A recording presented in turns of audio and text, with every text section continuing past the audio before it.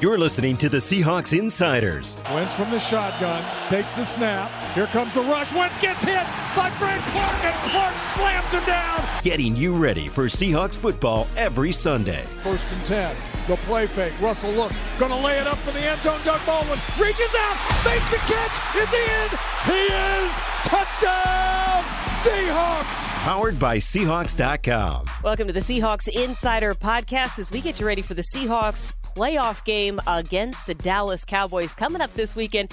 Hello, everyone. Jen Mueller, sideline reporter for the Seahawks, alongside John Boyle from Seahawks.com. And, John, I'm glad that we have a podcast to do this week. That's right, and not some sort of sad season recap, but we are talking playoffs. And you know what? We've talked about how far this team has come and how perhaps it has gone against the national narrative of what they thought that the Seahawks would be like. But I think one of the things that I have grown to appreciate, it's not just the playoff appearances, it's the consistency and the stability that we have here with the organization and the franchise, because while we are talking about playoffs this week, there are a lot of teams around the league that are talking about changes, and there's some volatility in other organizations that the Seahawks are not experiencing. Yeah, I mean, Pete Carroll just signed a contract extension. He's in his 9th season, and now we know he's going to be here a few more years after that. So that stability is huge when you have the right GM and coach combination. Having the right quarterback sure helps. We've seen that throughout the NFL, and you know, there's a reason that this team has been to the playoffs now 7 times in 9 years, which is second most only to the Patriots, who go every year.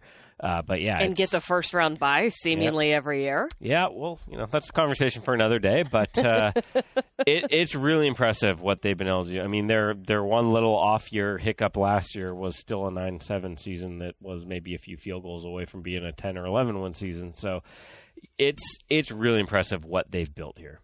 It certainly is. And I tell you what, today on the podcast, here's what I'd like to do. Of course, we're going to talk about the matchup against the Cowboys, which is actually a rematch from earlier in the year. And Pete Carroll had some interesting thoughts about that. We'll take a look at the playoff picture in general, teams that are playing this weekend. Just get some quick thoughts about what that means for the Seahawks.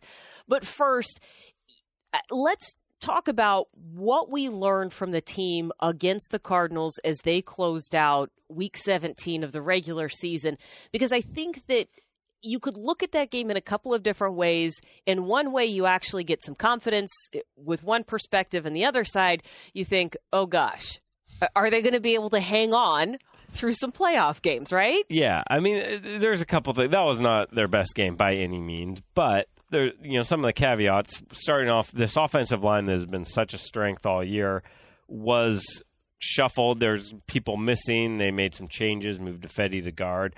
It's not going to look like that this week. That'll be a big difference. And look, sometimes certain teams or certain parts of certain teams are tough matchups no matter what their record is, what it is on paper. And the Cardinals pass rush is a tough matchup for the Seahawks. They've been tough on everybody. They came into that game with 53 sacks, which I think was second in the NFL. So for all that's gone wrong for Arizona this year, they can get after the quarterback. You get in that situation of having a shuffled line and a lot of disguised different blitzes. It's tough, and it didn't look good for the Seahawks. Well, and when you listen to the way Pete Carroll evaluated that after the game, you know, he came down to it's not necessarily a physical thing that went wrong. It was a lot of communication that went wrong up front, which to me says, look, you have guys out of position and just kind of patchworking and filling it in. That's okay. That's to be expected. It's not that they can't make the play, but again, against that front, communication is a different thing than physically not being able to do your job. Exactly. We also saw Germain Ifedi move back inside, and I think maybe it makes us appreciate him a little bit more in the role that he has played at tackle this year. Yeah, and it's, you know, it wasn't that he did a bad job at guard, but we saw the difference of that line when you don't have that really solid right side of him and DJ Fluker together, which also allows George Fant to come in and be that extra tight end. So it's kind of this trickle down of you lose one guy and you weaken 3 spots essentially. So he's done, you know, maybe we haven't talked a lot about him this year at right tackle, which in a lot of ways is a good thing. It's a very good thing. He's done his job. He's not getting beat. He's not getting a bunch of penalties like last year. He's been really solid this year, and you know they missed having that usual right side combo of him and DJ Fluker, and should be a lot better when they're together. Well, and DJ Fluker is expected to return this week, and when I talked to him, he said, man, I just can't wait to get back out there. And he has been in uniform the last couple of weeks. He did not play at all against Arizona, although I swear the way that he was riding that bike and staying warm and being part of the huddle, I half expected him, just on his own volition, to run across the field and just get on the field to play. So he's excited, chomping at the bit. People kept asking, and Pete kept saying, look, we're not resting guys. And they didn't. And part of that was you needed to make sure that you get the win. But in some ways, you did take advantage of the opportunities in that game to rest DJ Fluker and to get George Fant some snaps at tackle and to make sure that Ifedi could play guard if you needed to. I mean, you didn't have to play it that way. They did, and I think it benefits you in the long run. Oh, for sure. And, that's the thing we talked about this last week. There's a difference between, we're not going to play Russell Wilson because we are afraid of somebody getting hurt versus this guy's beat up. And yes, could he possibly be out there? Yeah, but let's give him a break, make sure he's healthy for the playoffs. We didn't get into a lot of detail with it on Pete Carroll with Dion Jordan, but that's probably what the case. I mean, he's battled that knee all year. He didn't play. Now he's good to go. Maybe Shaquille Griffin could have gone back in the game. He said he wanted to. So there's a difference between resting starters versus playing it a little more cautious with injuries than you would otherwise. Yeah, I got the feeling from Shaq and watching him on the sideline. Again, he was one who grabbed his helmet as if he was going back in. Yeah, he looked like I thought he was going back in based off what we saw. Then they kind of just told him to cool his jets a little bit. And so stayed active in other ways during the game, just not on the field. I do think that there are a couple of big things to come out of that game. And look, the one thing about the offensive line, when you do have those miscommunication and you get pressure from the opponent, Russell was sacked a season-high 6 times. And all on third down. All on third downs, which you have to be fortunate that he did not get hurt and he was able to escape most of that trouble. Does that change things, knowing that he got sacked that many times and they were all on third down?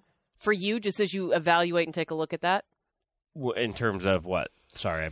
Well, if you're looking at the offensive line and you're saying that there were some good things that happened because you got a chance to mix some guys in and rest some guys and things like that, does it change the way that you see that when you look at third down numbers and what happened to the quarterback? When you look at the whole picture? Not the whole picture, because that's not what the line's going to be this week. It would look, I would be really concerned if DJ Fluker wasn't coming back and we still don't know about J.R. Sweezy. He's probably going to be a game day decision. If that was going to be the line again, I would expect that they would be better because they've had that week together, but I would still be a little more worried. But it's not going to look like that. I think an underrated part of all this is getting George Fant back into that role that has worked really well for them.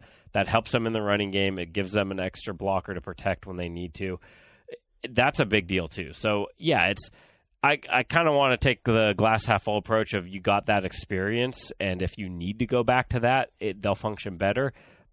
But overall, I'm not super concerned about it because, as I said earlier, the Cardinals tend to always be a tough matchup for that offensive line, and you're going to get healthier. And despite how close the final score was, the Seahawks defense did a good job in limiting the Cardinals when you just look at total yards and numbers across the board. Yeah, 4 for 17 on third down. They held them under 200 yards. And really, they had one 38-yard field goal drive. That was their longest drive of the entire game. All their other scores came off. One on special teams on the blocked field goal they scored on. They set up another score with that deflected field goal that gave them a short field. They got the interception. Three of their 3 offensive scores all started inside the 30-yard line. Yeah. So the defense did a great job. And look, they should do well against that team. That offense has struggled all year long, and they took care of business. Well, and so this is kind of the next part of the evaluation process, I think, from that game. And defense and special teams go hand in hand. One, I do like the glass half empty, or glass half full, excuse me. Being a pessimist today. I am always the optimist. How dare I say that? In looking at the positive and the silver lining, here's my silver lining. Tedrick Thompson returns. But the bad news is Delano Hill is out, and that was a bit of a surprise when you consider that he played all 66 snaps in the game. I never saw an indication on the sideline that he had been injured. I saw him in the locker room after the game. He seemed fine. It just reiterates how tough these guys are. I mean, Michael Kendricks finished a game with a broken leg, and now you have Delano Hill finishing a game with a fractured hip. So it's pretty remarkable what these guys can play through. But, yeah, that's a tough blow in terms of both your depth in the secondary. You're right. It's great that you get Tedrick Thompson back, so you're back to your starting lineups at safety, but they've been doing a lot of dime packages and big nickel stuff where you're not going to have him. And it hurts you on special teams. He's a core big contributor on special teams. And this is why they go hand in hand, because when you start talking about those bandit or those dime packages, you're going to have to use guys like Nico Thorpe, who is your special teams captain, who can be a game changer on special teams with more reps on defense. And I'm curious, we didn't talk about it a lot a couple of weeks ago, but when there were special teams breakdowns in San Francisco, I think it was, Maurice Alexander was not playing that game because he had a concussion. And you don't talk a lot about Mo on defense, and you rarely talk about him on special teams because he's pretty solid out there.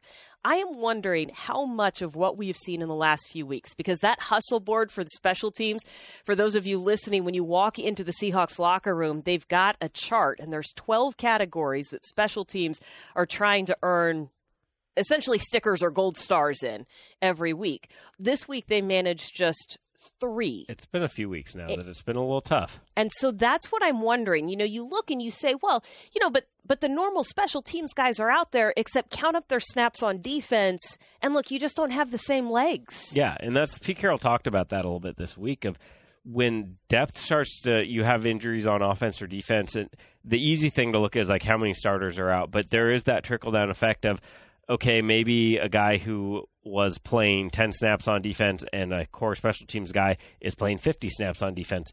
Either he's playing less on special teams to make up for that, or he's just a little more tired when he's out there on special teams. So, I think they're going to clean a lot of it up. They certainly need to. You can't have that many mistakes against a playoff caliber team and expect to win. But yeah, it's been a tough few weeks, and they've been a really good special teams team for a long time under Pete Carroll, and I really expect they'll get back to it, but it's been too many mistakes really 3 weeks running. Well, and when you talk to those guys, Nico Thorpe and Mo Alexander actually called a meeting of the special teams unit on Monday prior to the team coming in to do their team meeting. And when I talked to both Mo and Nico about it this week, they said, look, we just needed to make sure that people understood that A, this is important, and B, these mistakes can't happen. But it's not these huge gaps, right? It's not that you can't do it. A lot of special teams comes down to the discipline to make the exact play that you are supposed to be making. You have so much field in front of you. If you get out of your lane, if you miss a tackle, if you slip and fall, the mistake is magnified because there isn't anybody else within 20 yards of you. And that's what those guys have said time and time again. It's like, look, just run the play that you're supposed to be running. Don't try to do too much. It's a discipline thing more than an effort or an understanding thing, I guess is what I'm trying to get around to and say. And hopefully they get that back this week because, again, you got to be cleaner in a playoff game. Yes, absolutely. You absolutely do, especially a team that you have seen before and that I feel there's a little bit of familiarity there. And maybe it's having Chris Richard on the other side. Maybe it's having played the Cowboys what feels like every year for the last few years. And certainly it's having faced them earlier in the year. How much will you go back and look at that game to kind of get a feel for what we might see on Saturday? A little bit, but both these teams have changed so much, both personnel-wise, but also just the way they're playing. The Cowboys were 3-5 not long after they lost up here in Seattle. They won 7 of 8 to close the year. Seahawks, as much as we look at Chris Carson ran for 100 yards in that game, and that was sort of the beginning of establishing the run. They didn't run it very well that game. I think they averaged about 3 yards a carry, 2.9 a carry.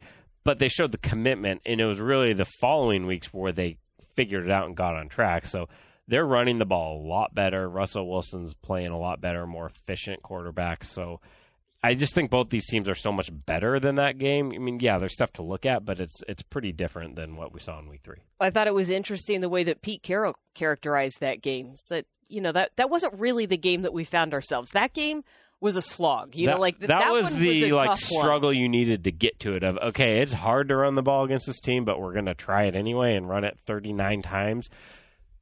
It was really the next 3-4 weeks where it was, okay, now they're starting to average 5 yards a carry. They're getting those 170, 180-yard rushing games. Well, and that was also the first game that DJ Fluker was on the offensive line during the regular season, was against the Cowboys. So that communication thing that we talked about before, that was still in play in week 3. It's gotten a lot better. And as we've already mentioned, Fluker expected to be back at right guard this week. The Seahawks' ability to run the ball has led them to average 30 points a game for the second half of the season. The Cowboys' defense has given up just 30 or more points in one game this season. That was last week against the Giants. And I do think this is going to be interesting because you've got two teams that want to establish the run. Why wouldn't you when you've got a 1,000-yard rusher in Chris Carson and the leading rusher in the entire league in Ezekiel Elliott? Yeah, I mean, it sounds so obvious and cliche, but I think whichever one of these teams can get their run game going and stick with it is going to have a big advantage. You know, that and turnovers are kind of the obvious things to point to in any game, but especially the style these two teams like to play. Ezekiel Elliott had an interesting game last time against Seahawks, where you look at the numbers, the yardage was great, but he also had a really costly fumble and a stepping out of bounds that cost him a big play on a catch. So I'm sure he's looking to kind of put his stamp on this game, and he's been one of the best in the league for a number of years now, over 2,000 all-purpose yards. Again, it's really obvious to say, but you got to keep him in check. Well, it's interesting because he did not play last week. He already had locked up the rushing title, and Todd Gurley wasn't playing for the Rams. He was the only one who could have been close for that one. So we'll see what his legs are like this week. Zeke with 127 yards in that Week 3 game against the Seahawks. And since that Week 3 game, the Cowboys added a receiving threat that the Hawks did see earlier in London with the Raiders, but now looks like a completely different player. And as a result, the Cowboys' offense looks completely different with Amari Cooper as well. Yeah, absolutely. I mean, it's funny. When you make that trade, one of the concerns you always think with a receiver, it takes some time. You know, it's a new quarterback, a new system. How's he going to fit in? But, you know, talking to Jason Garrett on a conference call this week, they've been really surprised by how quickly he came in and learned the offense and found that chemistry with Dak. And he's been a big difference maker for that offense. So, yeah, that's a very obvious and big dynamic that just wasn't there when these teams played before. Well, and that's why when you take a look at the numbers and you know that the Seahawks defense allowed 137 passing yards in that earlier matchup, remember that is without Cooper. Since he has joined the team, he has racked up 725 yards, 53 receptions, 6 touchdowns, and that is all in 9 games. Although I do feel confident in saying there's not a whole lot that the Seahawks team hasn't seen. And by virtue of playing in the NFC West, right? When you have Todd Gurley and Jared Goff and some of the other teams that you've had to play, you know what a good receiver looks like. You know how to cover downfield. You know what an explosive running back looks like. This is not going to be a new thing. Yeah, this defense has been very battle-tested, especially the second half of the season with that run of, you know, you saw Aaron Rodgers, you saw Cam Newton. We just saw the Kansas City Chiefs, #1 offense in the NFL, come in here. So I do think, you know, the defense overall, their numbers are not what they've been in years past. They're kind of middle of the road in a lot of stats. But when you look at the last month or so, how they shut down Minnesota, how they, you know, the final numbers against Kansas City aren't that special looking. But you look at how they played in the first half, really the first 3 quarters against an offense that good. That was a really good defensive performance. And then this past week, we touched on it. They gave up some points because of short fields, but they shut down Arizona. So I do think this defense, and now you got KJ Wright back in there, I think they're playing maybe their best football all year. Yeah, KJ himself said that he is playing his best football of the year, which is a good thing. Quickly before we wrap up, because I promised we would get to it, playoff picture just in general.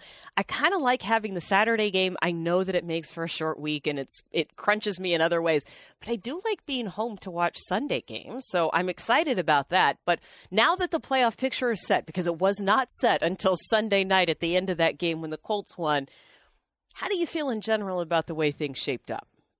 In terms of just for the Seahawks or just overall? Just overall. I don't want to get ahead of ourselves as to what this could mean for the Seahawks. Just overall, because you have some teams that rallied at the end of the year. I mean, the Colts, for example, right? And you've got other teams. You know, Chargers could have been. They were close to they could have been a number 2 seed, right? And then it's interesting to me the way that this year kind of shaped out across that landscape. Yeah, you know, you just mentioned it, but one of the more interesting elements to me is how many playoff teams were probably written off or looked dead in the water 3, 4, 5 weeks into the season. I mean, Seahawks were 4-5, Cowboys were 3-5. Eagles, even, probably 4 weeks ago, looked like they were going to have a really hard time finding their way into the playoffs. I'd written them off. I mean, to be quite honest. Yeah, they Super looked Bowl champs, done. I didn't think they were going to make it. They looked like they had the Super Bowl hangover going. Their quarterback was done. Texans started 0-3. The Colts didn't look any good to start the year. And all of a sudden, all these things, it just goes to show you, and it's what Pete Carroll talks about all the time, is it's finishing. We see teams all the time, and it happened this year again. Carolina was 6-2, and then they lost, I think, 7 in a row, 6 in a row. It's not I'm throwing out a common Pete Carroll line here, but it's not how you start, it's how you finish. And we've seen a lot of teams this year overcome some bad starts and finish really strong. Yeah, and in fact, Pete came up and talked to me about that before the game on Sunday. He said, man, did you realize that we've won more games in November and December than any other team since 2012? I was like, yeah, Pete. He goes, I don't even know what to make of that. I mean, that kind of seems silly, doesn't it? I don't know why. I'm like, Pete, really? You don't know why? He goes, well, I have some guesses. It's like, okay, well, why don't you just stick with your hunches and stick with the way that you approach that? So, Pete is aware of that when it's definitely part of his approach. And I tell you what, that approach has led the Seahawks to win 6 straight wild card games. They will be going for a 7th straight wildcard game Saturday in Dallas. Either way, John and I will be back with you next week. Hopefully, we're breaking down another playoff game. But we hope that you enjoy the weekend of Seahawks football. We will chat with you next week.